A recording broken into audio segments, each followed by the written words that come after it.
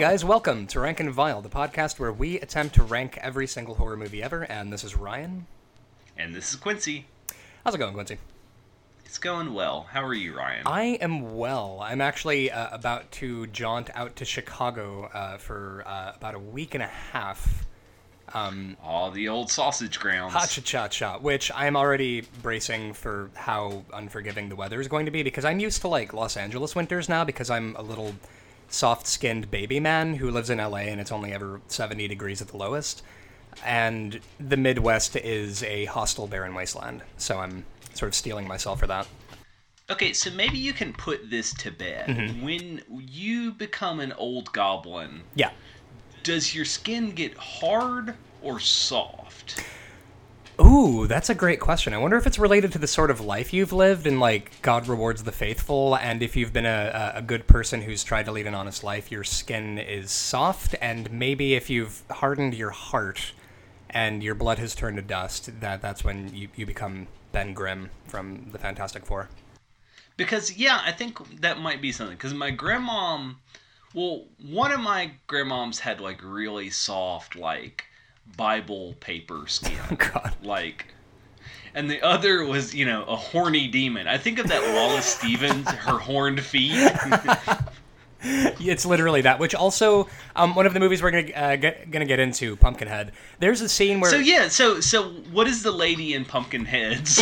Well, there's the lady in Pumpkinhead, but... skin feel like? Specifically, I'm thinking of this one line from Lance Henriksen at the beginning of the movie where he's washing his son's hands, and he's like, when I was a kid, my mother would... My grandmother would wash my hands, and she had skin as thin as tissue paper. It felt great. And I'm like, what the fuck is happening? It's a weird thing to say. Now, I will admit that when I was a kid, I would rub my mother's elbows. Right. I would take the extra skin on her elbow and, spin it around like a trackball for a centipede game. And it would bug the shit out of her. And she would just always yell at me in public, quit doing that. So wait, so now that you've had a kid... Kids are weird, right? They just fixate on weird stuff, and you kind of can't talk them out of it, like the loose skin on your elbows. Oh, yeah. My son has a finger-sucking and ear-pulling ritual, and we're trying to get him to kick the habit. Mm-hmm. So he did not suck a pacifier much as a kid. He sucked his fingers, and now we're trying to get him to transition to... apparently...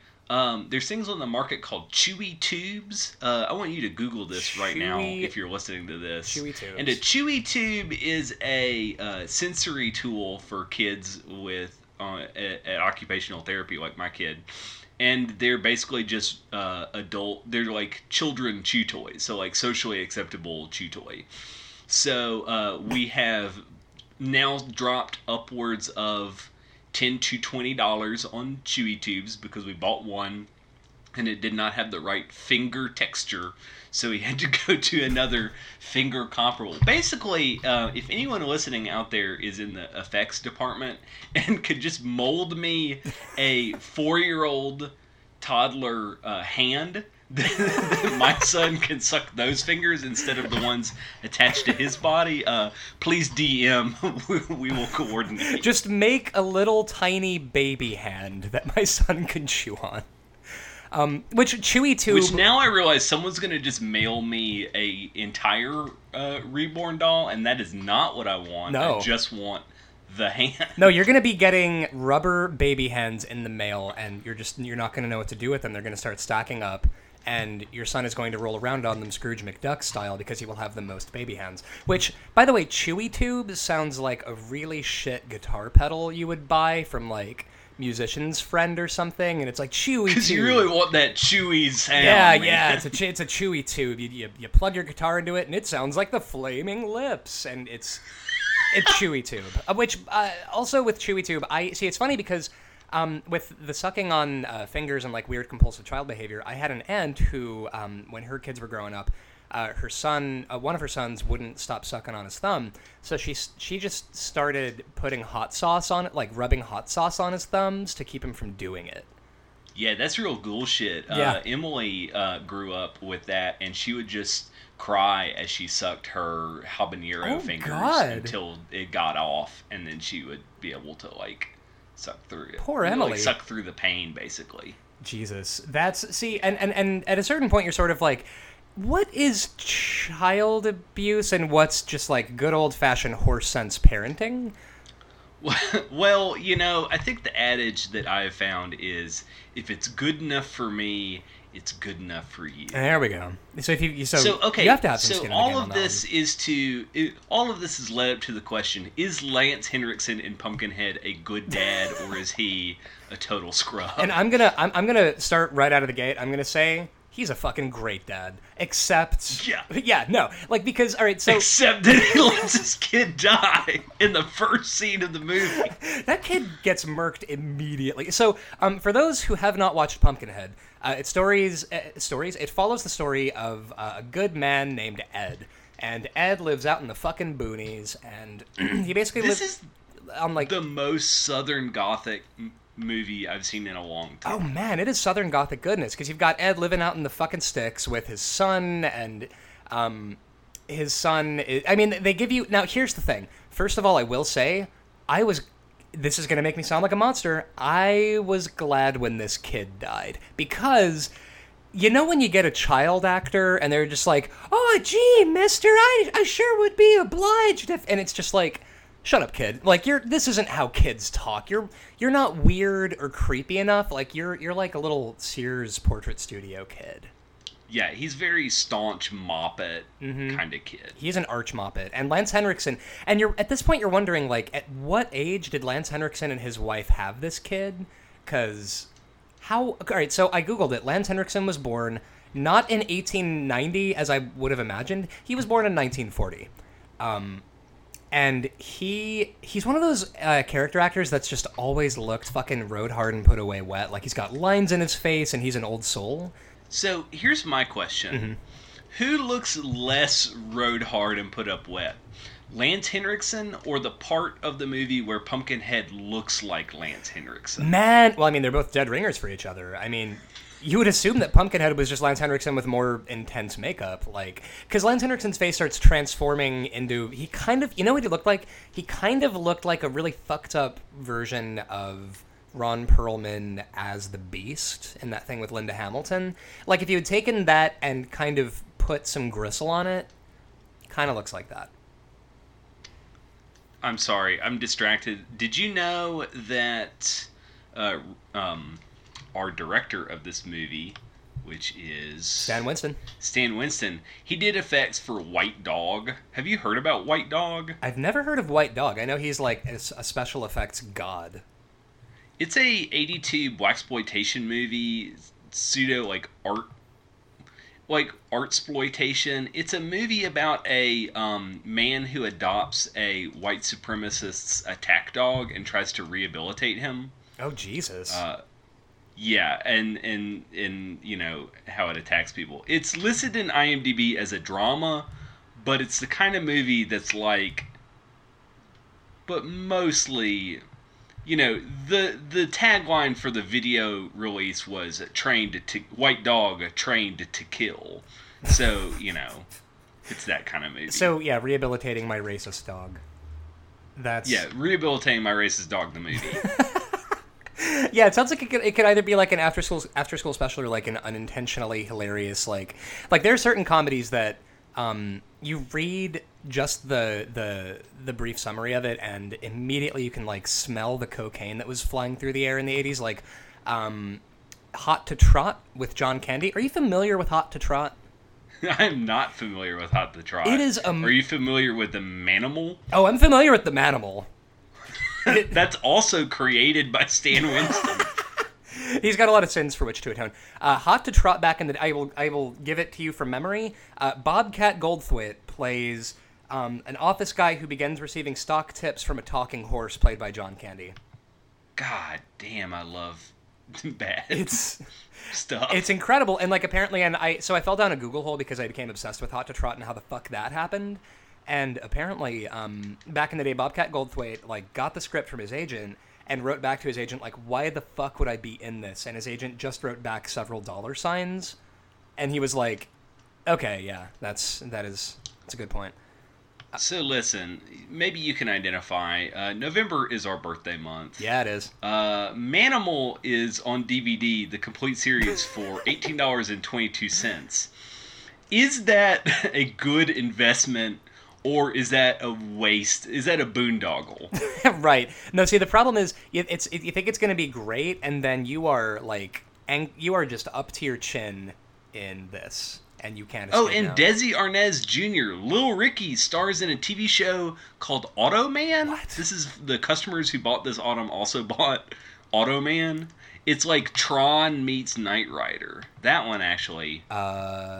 So Airwolf? Listen, y'all, if you want to holler out to your boys for our birthdays. Oh, it's from the producers of Tron. Oh, there we go. Automan. Okay. With Desi Arnaz Jr. Holy shit! Yeah, Oh man. Yeah, that's. I feel like. Listen, if this podcast was actually just a long con to get to know, let's just do the podcast and rank all these movies and get to November when it's both of our birthdays, and then we can send us Manimal and Airwolf and Automan on DVD month. Step 1, establish podcast. Step 2, acquire Manimal. It's the perfect crime, and we've hustled you all, and I'm sorry, but the Manimal. So, Pumpkinhead, though. So the plot of the movie, for those who may not have seen Pumpkinhead, because this is one of those movies that's incredible, and a lot of people haven't seen it, and they need to see it. Listen, I will be goddamned if the fucking Jigsaw puppet occupies the horror pantheon, and fucking Pumpkinhead doesn't. So, what is it that you like so much about Pumpkinhead? Because I've watched this movie multiple times, and this week, as a peace offering from making you watch some real bad stuff lately, I said, all right, you pick the movies, and you said, we have to talk about Pumpkinhead. Yes. What is it about this movie that you love so much? Well, you put it perfectly at the beginning. This is some perfect Southern Gothic goodness. This is, of course, it takes place in the South, and you've got these, fucking city kids that come in, and they're racing their bikes, and they kill Lance Henriksen's kid, and he decides to seek out this storied local witch who hangs out in the woods to if you go to her and you make the appropriate sacrifice, a being called Pumpkinhead will come out and exact fucking bloody vengeance for you. And and Lance Henriksen realizes what he's done, that look, Pumpkinhead could puree all these fucking numbnuts and it won't bring back my son. So he dedicates himself to putting a stop to what he set in motion, and then you kind of realize well, you punch that ticket, you pretty much have to take the ride. You can't just go to Pumpkinhead and be like, hey man, so I don't know what I was thinking, JK, please go back to the pumpkin patch and go back in the ground and just take the night off. I'm sorry, I didn't mean it. And it's great because it goes back to all these really biblical concepts about redemption and damnation and the sins of the father and all of this stuff. And the creature effects, which of course it's directed by Stan fucking Winston, so predictably the effects are great. Yeah, and what I love about Pumpkinhead is he looks like an alien, but he's not. He's right. Terrestrial. He is hillbilly monster, woods monster. Yeah, he's alien until you really look at the face, and then it's got all these incredible subtle facial expressions, and it looks very human. Pumpkinhead looks like if you raised a small child on nothing but scary stories to tell in the dark and then asked him to draw a human being having never actually seen one, it would come out looking like Pumpkinhead. Yeah. It's really good. And Lance Henriksen generally, he's god damn it, I just love Lance Henriksen so much because this dude was in Alien vs. Predator. He will show up to your fucking grocery store unveiling to cut those ribbons. He is the consummate character actor, and he will show up, and he's a goddamn professional, and he's so good in this role, and also every role. Riddle me this. Are these the worst teens in horror cinema? Now, that's a great question, because these are 70s throwback teens. These are just mean, vicious little shits. Although, it's half this crew of city kids are the fucking shit worst, and the other ones are just kind of, they had the bad fortune to be running with this crew that's comprised of shitheads. Yeah, it's kind of in with the wrong crowd. But, I mean, the fact that the one guy is listen, we can't go to the police because I have a DUI on my record and I could lose my license for killing this kid on my dirt bike. Right, so let's just dump the kid and hightail it.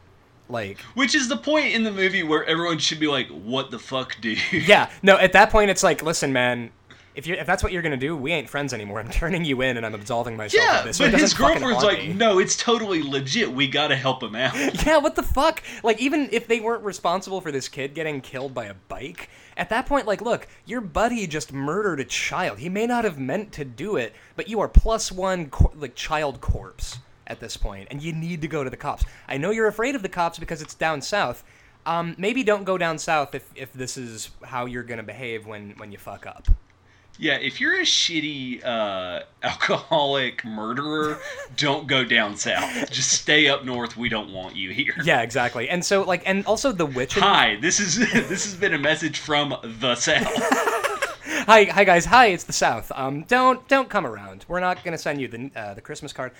The thing is also the witch in this movie who you go to and you dump a bunch of money in her cup. I think this might actually be my favorite movie witch because she's a salty old broad. She's not putting up with any shit. This movie witch is better than The Witch's Witch. Oh yeah. Oh, 100%. I think my favorite my favorite throwaway line from The Witch is like Lance Henriksen, you know, he signs up for the Murder Some Teenagers newsletter that he can't unsubscribe from ever, and he just sort of goes, "God damn you." And the witch just sort of smirks at him and goes, "He already has, son." And then it's like the scene cuts. It's so good.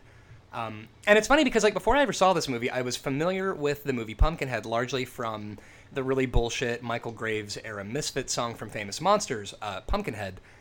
Yes. And it literally is just like, here are some people and things that happen in the film, as with many Michael Graves era Misfits songs. And I kind of hate that was my intro to this movie because this movie is so fucking good. And like, don't get me wrong, I'm not saying I'm above Michael Graves era Misfits. I'll still listen to Famous Monsters because there's some good songs on it, and also it's not as gross as Danzig. But that song, you could tell they were kind of scraping the bottom of the barrel for songwriting material. And anyway, so with Pumpkinhead, I think the other thing I love about it is that at the end, it is not above doing the "but is it dead" reveal. Yeah. I mean, and there's also Pumpkinhead 2, Blood Wings, where Pumpkinhead has wings. Flying around. Fucking flying Pumpkinhead. Which he's already like a 7-foot-tall monster. Imagine that motherfucker in the air. Yeah, why the fuck does this thing gotta fly at that point? Like, this thing is like a lanky murder sausage, and you're gonna fucking slap wings on it? It's unacceptable. I just love the escalation of... So one of my favorite things in film is we gotta top the... As the next generation, we have to top the previous. Right. That's why Asian grindhouse movies are my favorite, because in the Philippines, they're just like, let's put Hitler and Kung Fu in a movie together.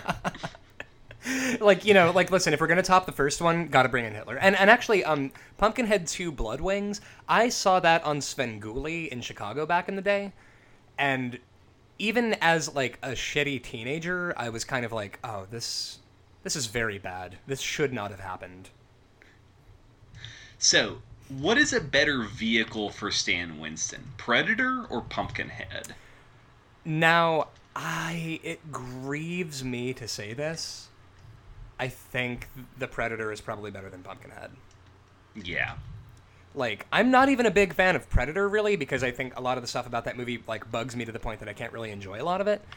But in terms of construction and in terms of, like, payoff and resolution, I think Pumpkinhead is stronger on character than Predator is, because everybody in Predator is a two-dimensional shooty guy. But purely for effects, like, Predator, now here's the thing, just because something is more famous and successful doesn't mean it's better, but I do think the Predator design is more iconic than Pumpkinhead, because when I picture the Predator, I can instantly picture that fucking creepy, flappy face, and when I try to picture Pumpkinhead, I mostly just picture, like, a lanky tumor that smirks at you. Did you also know that Stan Winston directed a gnome named Norm? Wait, what? Stan Winston directed a gnome named Norm. Oh, I heard a no-name Norm. I'm like, well, clearly he has a name. No, Well, yeah. Well, that's because it's gnome named Norm, Gnorm, because of the whole gnome. That's the worst thing I've ever heard, and I'm Googling it now, and I need to watch this. Yeah. So look, it's definitely not as good as Predator, but it's absolutely better than his other directorial project, which is Oh shit! Michael Jackson's Ghosts. And featuring So now we Anthony have to Michael figure Hall, out by where the does way. it go between 134 and 11. So let's go with. All right. Let's start with a creature feature, right? Let's start with. What is a comparable creature feature to Pumpkinhead? Now, I was gonna start with Nightbreed, but it's not really a creature. I mean, it's kind of a creature feature, but I think it's actually way, way, way above it. I'd say Gremlins is a more comparable creature feature. Oh yeah, I don't know. See, what do you think? Gremlins or Pumpkinhead? So I will tell you that I don't get the same. How old were you when you saw Pumpkinhead for the first time? I was 14. I knew it. Yep. Because I watched this movie and I think this is teenage feelings wrapped up. Because it's the same feelings that I get from watching Phantasm 2 and seeing Reggie Shotgun, because I caught it on TNT some Sunday afternoon while my mom was taking a nap. Mm-hmm. And the movie itself is not as good as the memory of the movie. Yeah. So I don't have the nostalgia goggles that I do when I watch Gremlins. So I would say that it goes below Gremlins, but it definitely goes above The Devil's Candy. Yeah, and I was gonna say, and right above Gremlins is Candyman, and Candyman is definitely better than Pumpkinhead. Yeah. So I'd say right below Gremlins as our new number 51. I feel really good about that, and also we've got the connection between The Devil's Candy and Pumpkinhead, because it's what does it mean to be a good dad? Right. What does it mean to be a good dad? It means not to... It means don't strike deals with murder witches. Speaking of murder, let's talk about Motel Hell. Yes. Oh my god, I love Motel Hell. I love this movie so goddamn when I much. watch these movies, I'm like, but why though? I mean, here's what it is, right? So Motel Hell. First of all, you've got motherfucking Wolfman Jack playing a televangelist. Yeah, that is pretty good. Yeah, you've got a bunch of hippies buried up to their necks, getting their heads swiped off by farm equipment while they're tripping on acid. You've got a guy running around in a pig mask. You've got there's so much in Motel Hell that I think a chainsaw sword fight. Oh, you've got a chainsaw sword fight. Like there's so much like way before Tucker and Dale versus Evil, you had a chainsaw fight. And I think Motel Hell. Now the plot of the movie, for those who may not have watched it, is that here's the thing: it takes all kinds of critters to make Farmer Vincent's fritters. And that's a thing you should know Spoiler going alert, forward. those critters are people. As it happens, people. And it's this farmer named Farmer Vincent and his sister who own a hotel with a faulty sign that just, it says motel. Yeah, which, first of all, what fucking motel says motel? Hello. Exactly. Like, that's 100% like, look, that was entirely so that it could say Motel Hell. And so a bunch of people keep coming to the motel and getting hacked up. It's basically Sweeney Todd meets the Grapes of Wrath. No, it's not. It's... Oh, God. Well, how would you describe Motel Hell? It's so absurd. I think it's a parody of other slasher movies, except I don't think it's supposed to be intentionally ridiculous. Right. I think if we're being honest, it's just a vehicle for tits. There's so much nudity in this movie. Yeah. And like it's the kind of 80s comedy that's not actually funny, because it's just like, what's really funny? S&M jokes. Yeah. Because isn't S&M crazy? So we're going to have a guy in a pleather skirt, and we're going to have, a heavyset woman just eat fried chicken with whipped cream sprayed on it. Are you kink-shaming Farmer Vincent? Is that... Listen, you old pervert. Fuck this. And the thing is, I mean, you're totally right. Like, it is basically a vehicle for tits, and, like, it's one of those movies that... I think, for me, the reason I love this movie is because it's, like, a perfect Video Shack movie. Do you know what I mean? Like it's Yes, it is for sure. it is a greasy street hot dog that you know isn't that good, but it hits this very dumb specific spot for you where it's like, I mean, I know it's garbage, but here's the thing: a bunch of hippies get decapitated with farm equipment while they're tripping on acid. Yeah. And that is pretty good. it's yeah, it's definitely good. And plus, I mean, I'm also a mark for Wolfman Jack in anything. So that face showing up is just, sunshine and babies. It is And- kittens and ambrosia.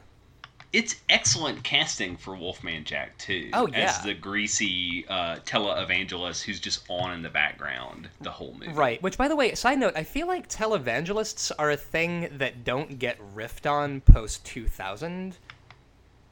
Yeah, and the weird thing is they're still around. Oh, yeah. Oh, I mean, you've got fucking Joel Osteen's Grin and Mug, and which, I mean, when I was a kid, or not a kid, a teenager, which I guess is still a kid, my mom and my terrible stepdad loved Joel Osteen because he was just so smiley, and he was always saying nice things, and even as a kid, I'm like, nobody who smiles that much is trustworthy. Like, this man has done something terrible, and I don't know what it is, but we're going to find out. And I feel like a lot of people who kind of didn't grow up in the early 90s, I mean, my family, they kind of couldn't deal with all of the televangelists who turned out to be a bunch of sex perverts and drug users and con men.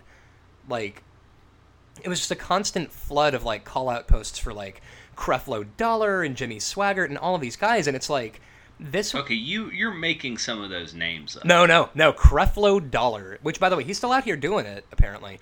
And my favorite thing is that when Jimmy Swaggart got busted for having sex with male sex workers, he literally in front of the congregation just said, yeah, I asked the Lord about it, and he says it's none of your business, so stop asking me about it. And then he got fired.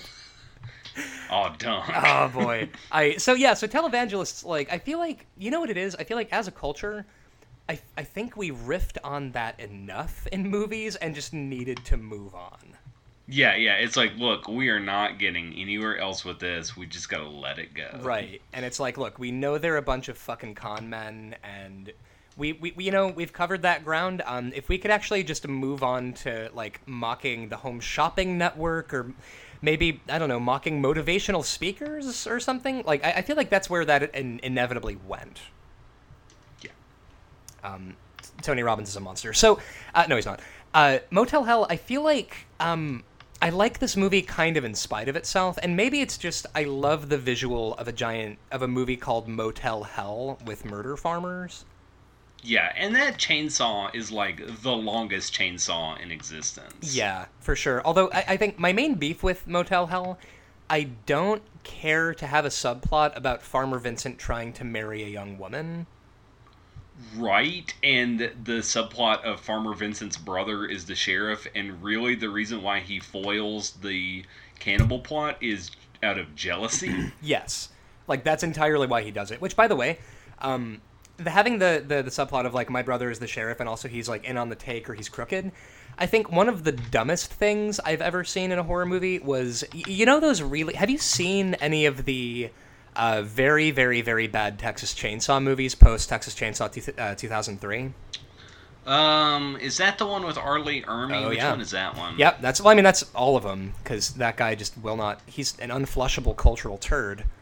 I saw the one that was just him being an asshole and not really much of the actual Leatherface, whatever that one was. Beginnings. Yeah, the beginning. Like, that's pretty much the one. Like, Yeah. I think my favorite bullshit dynamic from that movie is, you know how you become a cop is you kill a cop and you take their badge and you're a cop now.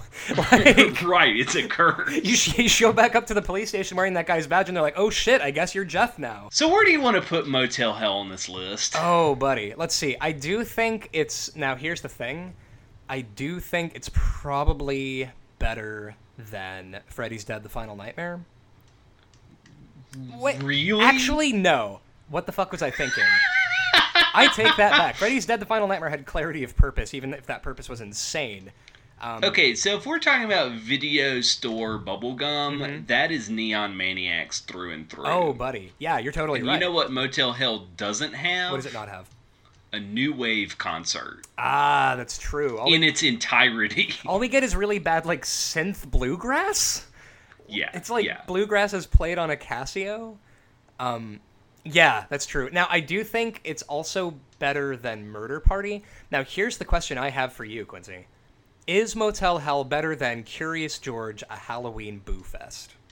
Curious George at Halloween Boo Fest teaches me the true meaning of Halloween. Yeah. Motel Hell is just boobs. Yeah. Yeah, it's pretty much much So just I'm boobs. sorry, That- it does not do it for me. And the soundtrack for Curious George, a Halloween Boo Fest fucking slaps, so I think that Yeah, gives it the edge. because the Squirrel Nut Zippers had to go somewhere, and they went into soundtracking children's television programs. For some reason, my brain was mashing up Big Bad Voodoo Daddy and the Squirrel Nut Zipper, so it's just like the big bad squirrel nuts. Yeah, Big Bad Squirrel Which, Nut. which of course, squirrels are what we're knocking off people's hats in Curious George. Anyway, so I do, yeah. Now, I do think Motel Hell is better than Happy Hunting. Yeah, which is also Murder Rednecks. Yeah. But I don't know if it's better than Murder Party. I think there's some intention in Murder Party that is not present in... So, like, I can't tell if Motel Hell is a joke or not. Right. Yeah, And, you don't know... I'm in on the joke with Murder Party. Well, and you don't know, like, there is definitely a joke, but you don't know if the joke is, haha, horror movies are stupid, or if it's, haha, slasher movies are dumb and we love them, and also we're all in this party together and we're having a laugh together. Like, I don't know if Motel Hell is laughing at me as a horror fan for watching this movie several times. Yeah. I think that's what's happening, is this is an easy film to make, so we're gonna make it. Yeah. And also... And frankly, that cutthroat thing and the gargling just drives me nuts. Oh, I yeah. hate that. Yeah, that's gimmick. Like, that's gimmicky shit. And also, Motel Hell, I'm pretty sure this is the kind of movie in the 80s. You start with the title and you work your way back.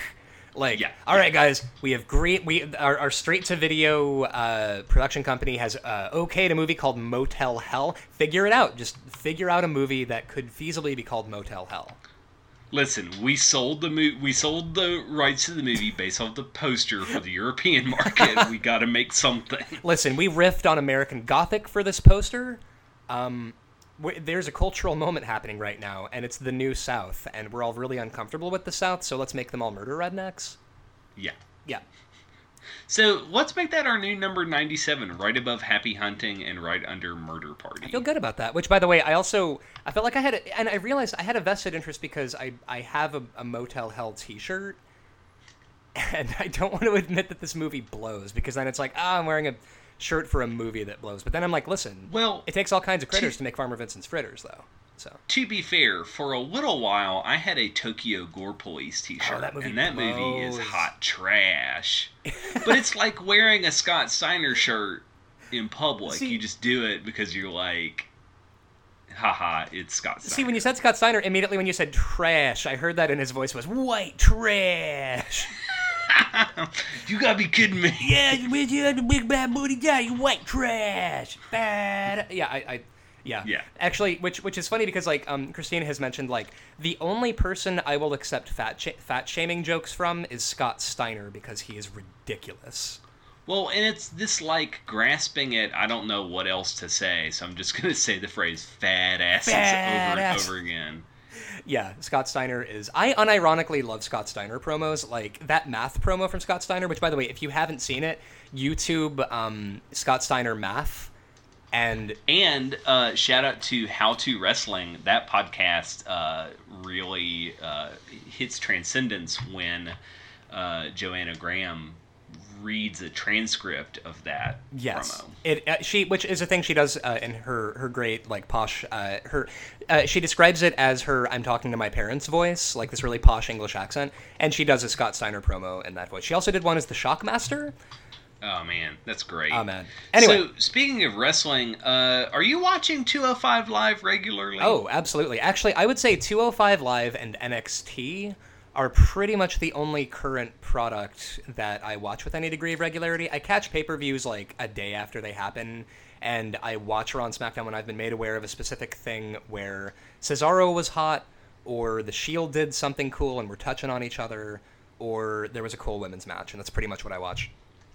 full disclosure, I fell off of the cruiserweights right after the Cruiserweight Classic, and I Oh, buddy. just watched this episode because this Halloween episode we're going to talk about, because it has a Fright Night Fatal 4-Way match, and I saw Total Divas Eps hitting that GIF game on Twitter, and I was like, I gotta check this out. And what's crazy is, since I have not watched it since like the very beginning of the division, like everyone is completely changed, but the character work is the most pure, like Saturday morning cartoon character work that it could possibly be. Oh, yeah. I love it. It's great. Like, you've got, like Jack Gallagher is an evil, posh Englishman. You've got Enzo Amore is, Enzo Amore. And yeah, everybody on that show, like, I feel like 205 Live, because, like, I've been watching 205 Live since it started because I love my Flippy Boys.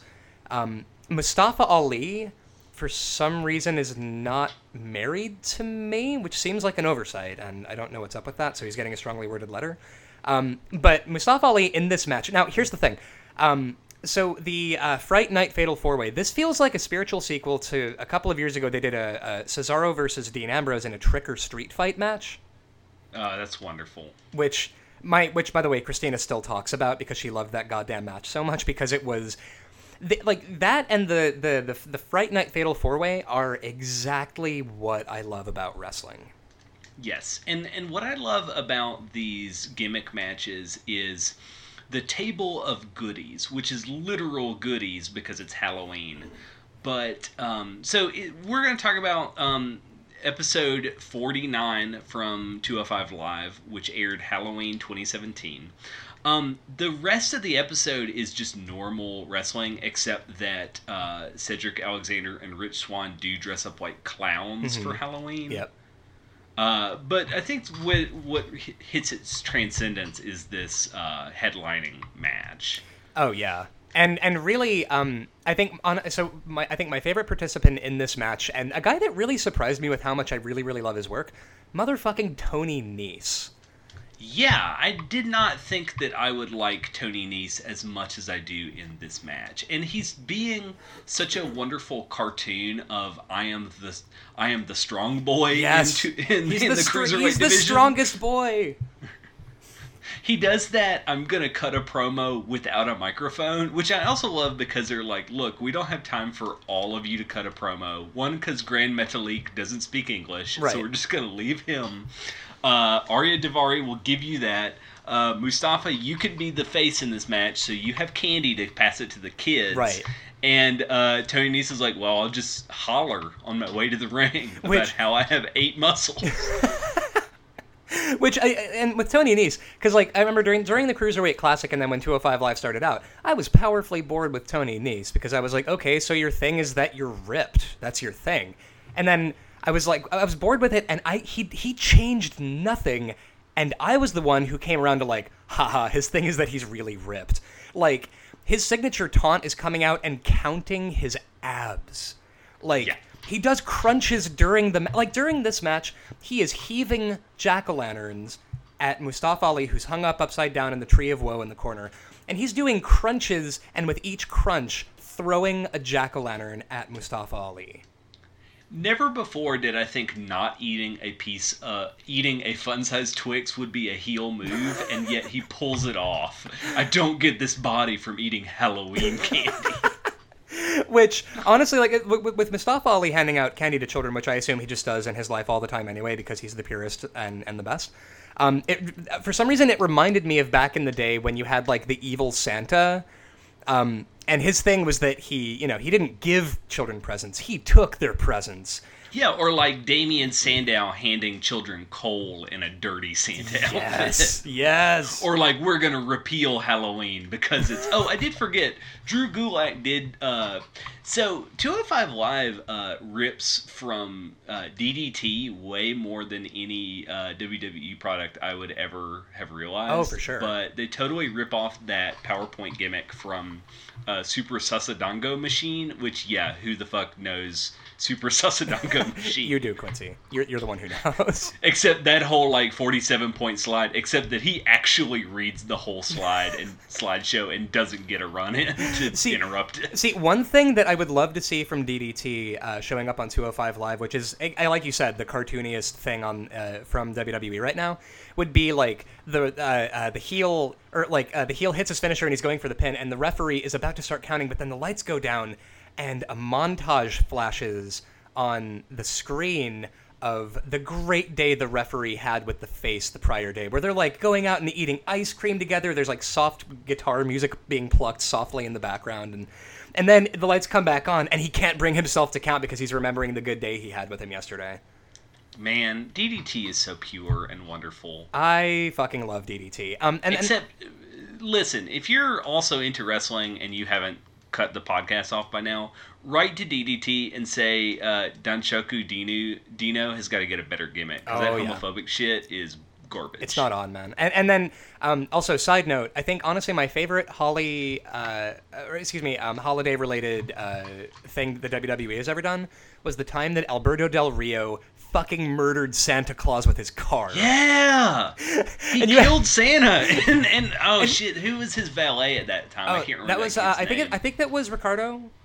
Ricardo does that throw up crying where he's like, "Oh my god!" It was and Alberto's like, "I didn't mean to do it. It was an accident. I killed Santa." And you had John Cena backstage "We're gonna beat him up for Santa," and it's listen, get your dirty realism and gritty shit out of my wrestling. I want people killing Santa and throwing pumpkins at each other. So that's why this episode of 205 Live is a perfect hour of wrestling, because it's, the finisher is. Do we spoil the finisher? Oh yeah. Okay, Mustafa Ali flies off the top turnbuckle with a broom between his legs. Yes. The kendo sticks are painted to look like candy corns. Yeah. And I mean, there's also they in fact sell candy as if it was thumbtacks. It's fucking great. And actually, the candy reminded me of I almost kind of when they were selling the candy as thumbtacks. It made me think of that match between the Young Bucks and Candice and Joey Ryan. Yes, which is also perfect wrestling. Right, where you've got which I love how quickly. By the way, so guys, I know you're listening to a horror podcast. I'm so sorry. We're goblins and we love wrestling. So thank you for bearing with us. My favorite thing about that match with the Young Bucks versus Candice and Joey is that it goes from goofy to fucking sinister and weird real quick, because the Young Bucks dump out a bag of what you think is thumbtacks, and it's gummy bears, and everybody at PWG is chanting, "You sick fucks," and they take a gummy bear bump, and then one of them puts on a shoe covered in thumbtacks and super kicks Candice LeRae, and she's got a crimson mask for the rest of the match. Yeah, it's hardcore and it's perfect. I love the Young Bucks. First of all, that's a complete statement. I love the Young Bucks, but also I love them as just sort of sociopath children. They wrestle the way kids play WWF No Mercy, where they kind of don't understand the consequences of their actions. They're like super powered. They're like the kid that sends people out to the cornfield, only they're wrestlers. Anyway, so where do we put... So one more thing that I love about this match is the gimmick table is that wonderful cornucopia. So gimmick tables are great for wrestling psychology because it's I wonder what they're gonna do next. Yeah. And you see a table with styrofoam tombstones and plastic chains and all the stuff that they don't use, and just buckets and buckets of candy. Right. And also, real quick, I don't want to put too many people on blast, but if you're at a wrestling event, quit begging for candy in the front row. Yes. Which I never thought we would say that. But they're not going to stop the match to give you candy. Everyone is please throw some candy at me. And they're no, Arya Daivari already did that. Now they're wrestling. And it's go to concessions. Get your... What the fuck?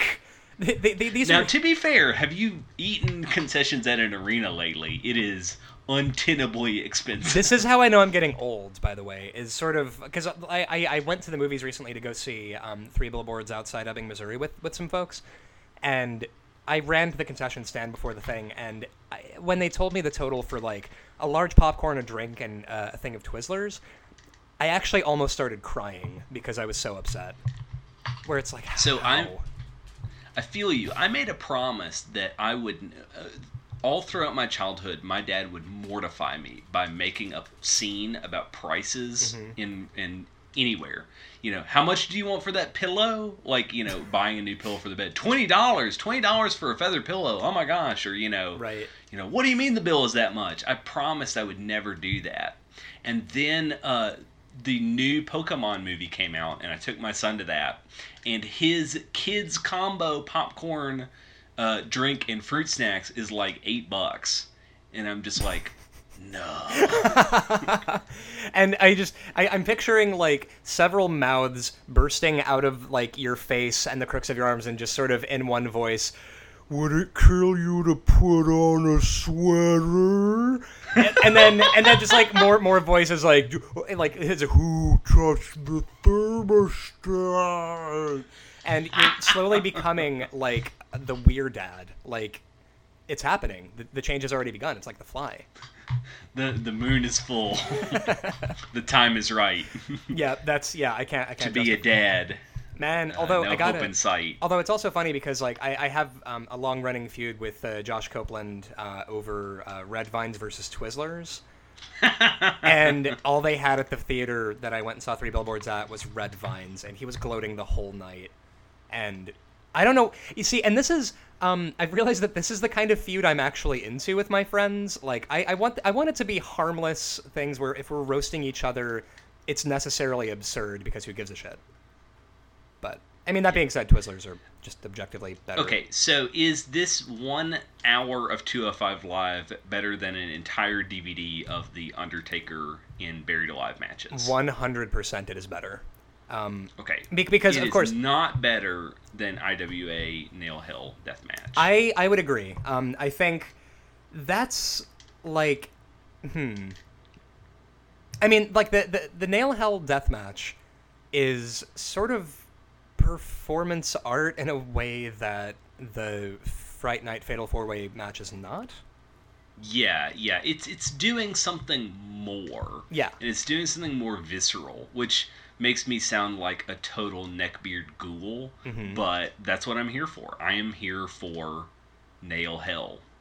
Yeah, but I'm also here for throwing pumpkin pies in wrestlers' faces. Listen, this goes back to you're for the gummy bears and also the thumbtack shoe. Yeah. That's why the Young Bucks versus Candice LeRae is a perfect synthesis of my my desires. Yep. I'm sorry, scratch the word desires. That's creepy when talking about intergender wrestling. It's the perfect synthesis for my wrestling fandom. Yeah, you're the things you like about wrestling. Because, which, by the way, side note, it does make me feel like a bit of a monster when, like, with New Japan Pro Wrestling, one of my favorite wrestlers is Katsuyori Shibata, and a big part of his character involves him getting really fucked up. Yeah, I watched a supercut of Burning Hammers today. Oh, why? That move is... It kills people. Yes. Like, it literally... You're dropping them on their neck. Like, I remember...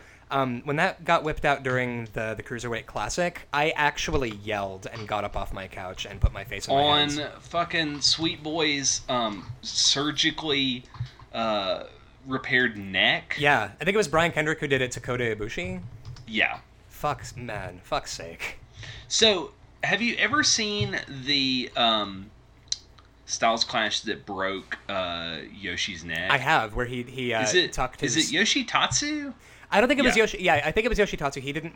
He didn't tuck his chin, or he tucked his chin, like reflexively. And he's dropped on the neck, and like you see his neck break, and you see it just like, well, it's snuff. It's like, it's not horror, but it is horrifying. Well, and I think the worst neck... That's some grisly shit. Well, and the worst neck thing that I can think of, and now here's also the thing that I don't want to lionize this because nobody should ever do this sort of thing, but that match back in the day where it was a 2 out of 3 falls match with Akira Hokuto, and she took a second rope tombstone piledriver for the first fall, broke her neck on that, and held her neck in place for the remainder of the match. Yeah, she's nothing to fuck with. She's pretty the dangerous queen. Like and that's the thing is like I don't want to sort of cool, that's so badass, because it's like no, wrestling is a hell dimension. This is awful and no one should have to do that. But that being said, Akira Hokuto is the scariest thing in these fucking woods. So I feel like that statement, wrestling is a hell dimension, really explains why IWA is better than 205 Live. Yeah. Because 205 Live is the Scooby-Doo of wrestling. Yes. It's spooky, it's horror adjacent, but it's not horror. I agree. And Nail Hell Deathmatch 1994 is horror. Like, you're watching that going, I'm watching a man die. Like, this is... I mean, of course, like, Jim Cornette voice, where's the psychology? No, listen, this doesn't have to be, like, a technical wrestling match. This is harrowing in a way that a lot of things have not been for me. Yes. So, I think it's better than She Kills, though. Oh my god, of course. Oh, yes. Of course it's better than She Kills.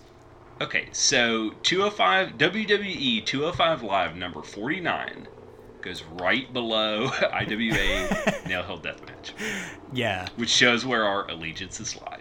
So the next movie that we're going to be talking about is a classic in the J-horror genre. It is Three Extremes, which is a 2004 anthology horror film. Which, by the way, first of all, I fucking love anthology horror so much. It's the right amount. Just like how most of the shorts on our list are really high up. It's just the right amount of horror. Yeah, and it's also, I think, honestly, this is a great example of, like, Babby's first extreme Japanese horror. Yes. Like, this is like one of those samplers with summer sausage and cheese and crackers and shit, where if you're a horror fan and you haven't really gotten into, like, extreme Japanese horror, like, I mean, maybe you've watched, like, The Grudge or Ringu or something, and you're kind of like, all right, well, let's maybe get into a bit of the hard stuff. It's It's actually not technically J-horror. It's from three different South Asian countries. Right. It's Korean, Japanese, and Chinese. Yeah. And the first one up is the first movie is Dumplings, made by Fruit Chen, and it's a Chinese horror film. And Quincy is you have the constitution of the gods because you were able to eat while watching Dumplings. So it was a harrowing experience, and I almost vommed many times because this movie is all sound. It is all bones crunching in her mouth when she's eating these dumplings. Yep. And it's tough. Also, I watched this on Pluto TV, which inserts commercials randomly for truck dealerships. And okay. I get a feeling that, Thompson's and Jen's Toyota doesn't know what their ad dollars are actually going towards. Because it's like, okay, here's blood running down the bus seat, and now buy a new pickup truck. Nope, that does not fit at all. And meanwhile, you're watching a thing about, like, people eating aborted fetuses. Yeah, it's like, now buy a pickup truck. Yeah. No, guy. That's not... No. No. And so, like, literally the whole thing is about this lady who's an actress who's kind of, like, she's well along in years, and she's really, like, she feels really shitty about getting older, and she wants to find a husband. But, like... Or, no, excuse me. She has a husband who's a piece of shit who's been seeing a younger model, basically. Yeah. And she's, like, pregnant with his kid. And... So anyway, she goes to this lady who makes dumplings that, like, she's sort of, like, locally famous for these dumplings. And it turns out, obviously, they're made with fetuses. Yes. And she starts eating them. Fetuses. Yeah. And she starts, like, looking better, and it's kind of like some Clayface shit where it's starting to make her look younger, but also her skin is starting to, like, smell like fish. Like it does. As happens when you eat dumplings full of aborted fetuses. And then at the end of the thing, I don't want to spoil it, but... Which we should probably have, like, a house policy on spoiling movies. Like, maybe if it's past a certain year, we don't spoil it, or... I think if it makes or breaks it. I would not say that the ending of this movie breaks it if you find out about it. Yeah, she eats her own fetus. Yeah. Yeah, which is grisly. Yeah. Honestly, big ups to the Foley artist on this. Yeah, she makes the whole thing. Yeah, it's fucking incredible. And then the next one, it's called Cut, and it's about this film this film director who's like a really nice guy, TM, and like by all appearances he is like a pretty decent dude who's like a famous film director, and he gets kidnapped by a guy that he used to work with, like a PA or something, and he's an extra. Yeah, because he's wearing the costume from one of the movies. That's right. And the guy kind of doesn't recognize him at first because why the fuck would he? And he kidnaps the director's wife, and he has them both tied up, and the director's wife is sort of like at the piano, sort of taped up, and like he starts chopping off fingers, and then he has to kill his wife. But the wife like takes a giant chunk out of the kidnapper's neck, and he bleeds to death. And the the director gets like so mentally fucked up by this experience that he thinks his wife is, I think the extra, is it? Yeah, he switches them around and he murders his own wife because he's so rattled that he can't keep straight who is who. Yeah, and it's pretty rough. Which I think that this film works until that ending, and then I'm like, fuck this. Yeah, the ending is not great. I don't really care for it. Also, can we talk about how that CG does not age well at all? No. The CG, it is also some of the most gratuitous CG. Like,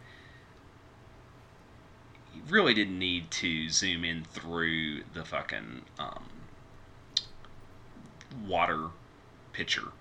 Not necessary. Yeah, I think it's like they were trying to go for a certain thing, but CG wasn't quite the thing it is now, and so it just looks kind of blatantly, oh, this is CG, and it kind of takes you out of the thing. Yeah, I agree. The ending is kind of garbage. Like, it should have ended on something other than, oh, he thinks his wife is the extra, and it's, kind of like, why did she have to die? This is stupid. Yeah. And then the last one by our boy Takashi Miike, yes. my wonderful father. It's about a former circus performer who has a twin sister that she was really jealous of, and she back in the day like chained her sister up in this little box where her sister died. And then so she feels terrible about it years later, and like is filled with remorse and wants to apologize to her sister. And then she gets this invitation to show up to the circus that she worked at with her sister, which, by the way, this movie could never happen in real life. Like, none of these really could, but this one is sort of like, okay, well, this is a bit fucking whimsical, isn't it? Circus performers. So anyway, she, like, goes back to try to, like, get her, like, sister out of the box, and then it turns out that I hate this. I hate this so much, but I kind of forgive it because it's Takashi Miike. It was all a crazy dream. All a crazy dream. Can you believe it? Yeah, you get the St. Elsewhere ending, and it was all some kid with a snow globe. And really, she's been, like, conjoined twins with her sister, and they were never actually apart. And it turns out that, like, they've been attached all this time. And the thing is, it does make me feel a lot of things, like, for example, real fucking uncomfortable, because it's Takashi Miike, and that's what he does. Right. He's very good at that. Yeah, and this is actually, I think, a perfect little Swiss watch of a Takashi Miike film because it does exactly what it needs to do. Boom, boom, boom. Like, it clicks right along, and then, oh no, it was all a dream. She's been conjoined to her twin this whole time, which I'm really leery of conjoined twins in a horror context because of how much that's been fucking abused and how shitty that is. Yeah, they've kind of tapped it out. Yeah, I think so too. And I've never also...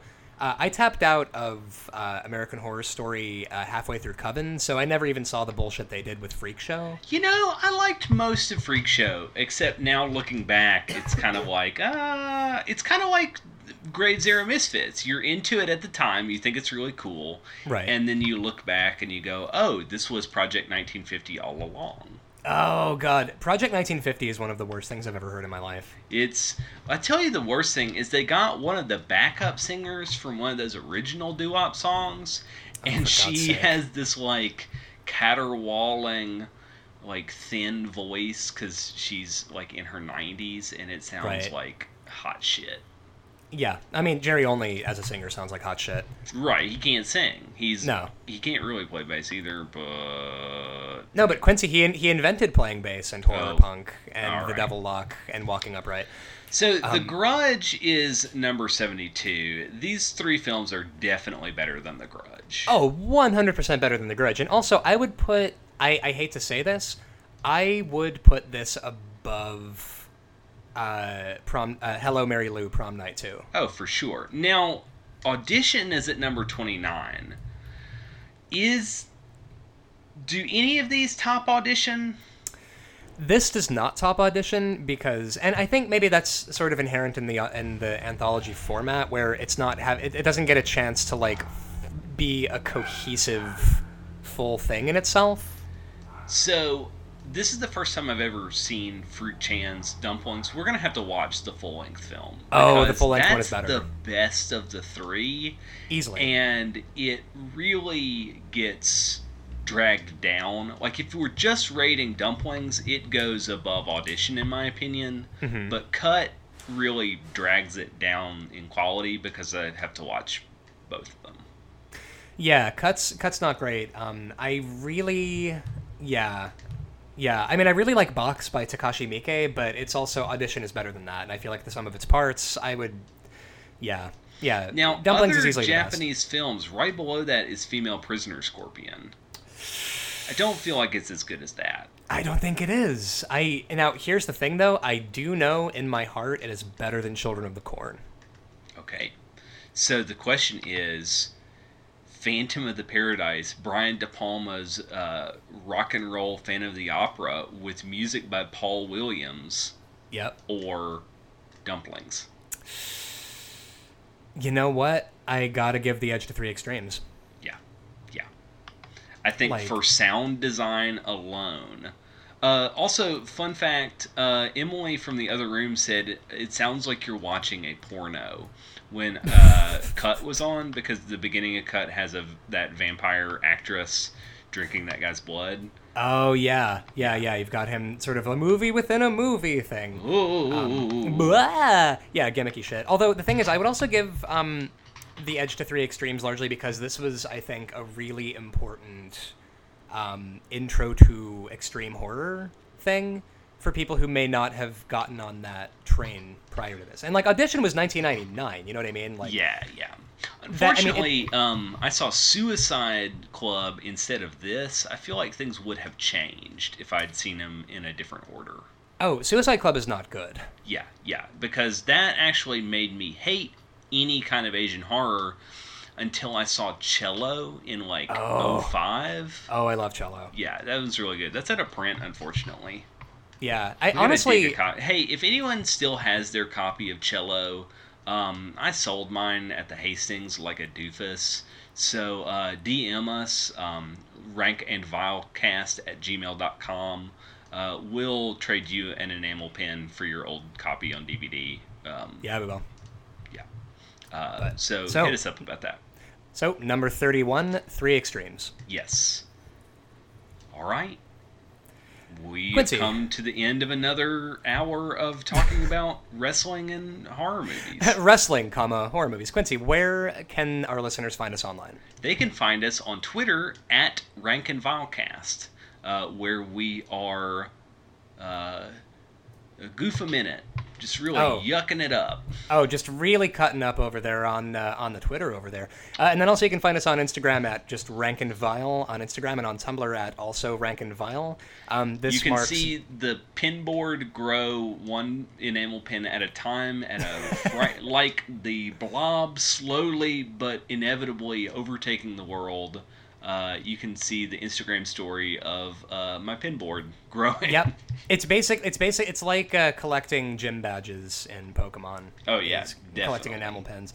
And then also, of course, we do have our full list of 146 movies. I'm actually going to do a pinned tweet of screenshots of our list so that everybody can sort of see how deeply scarred we are as people that we have watched all 146 of these movies. Yes. And then attempted to decide which of them were better than other ones. I think we're just going to start tweeting But you saying hell's better than Dracula Untold? Come at me.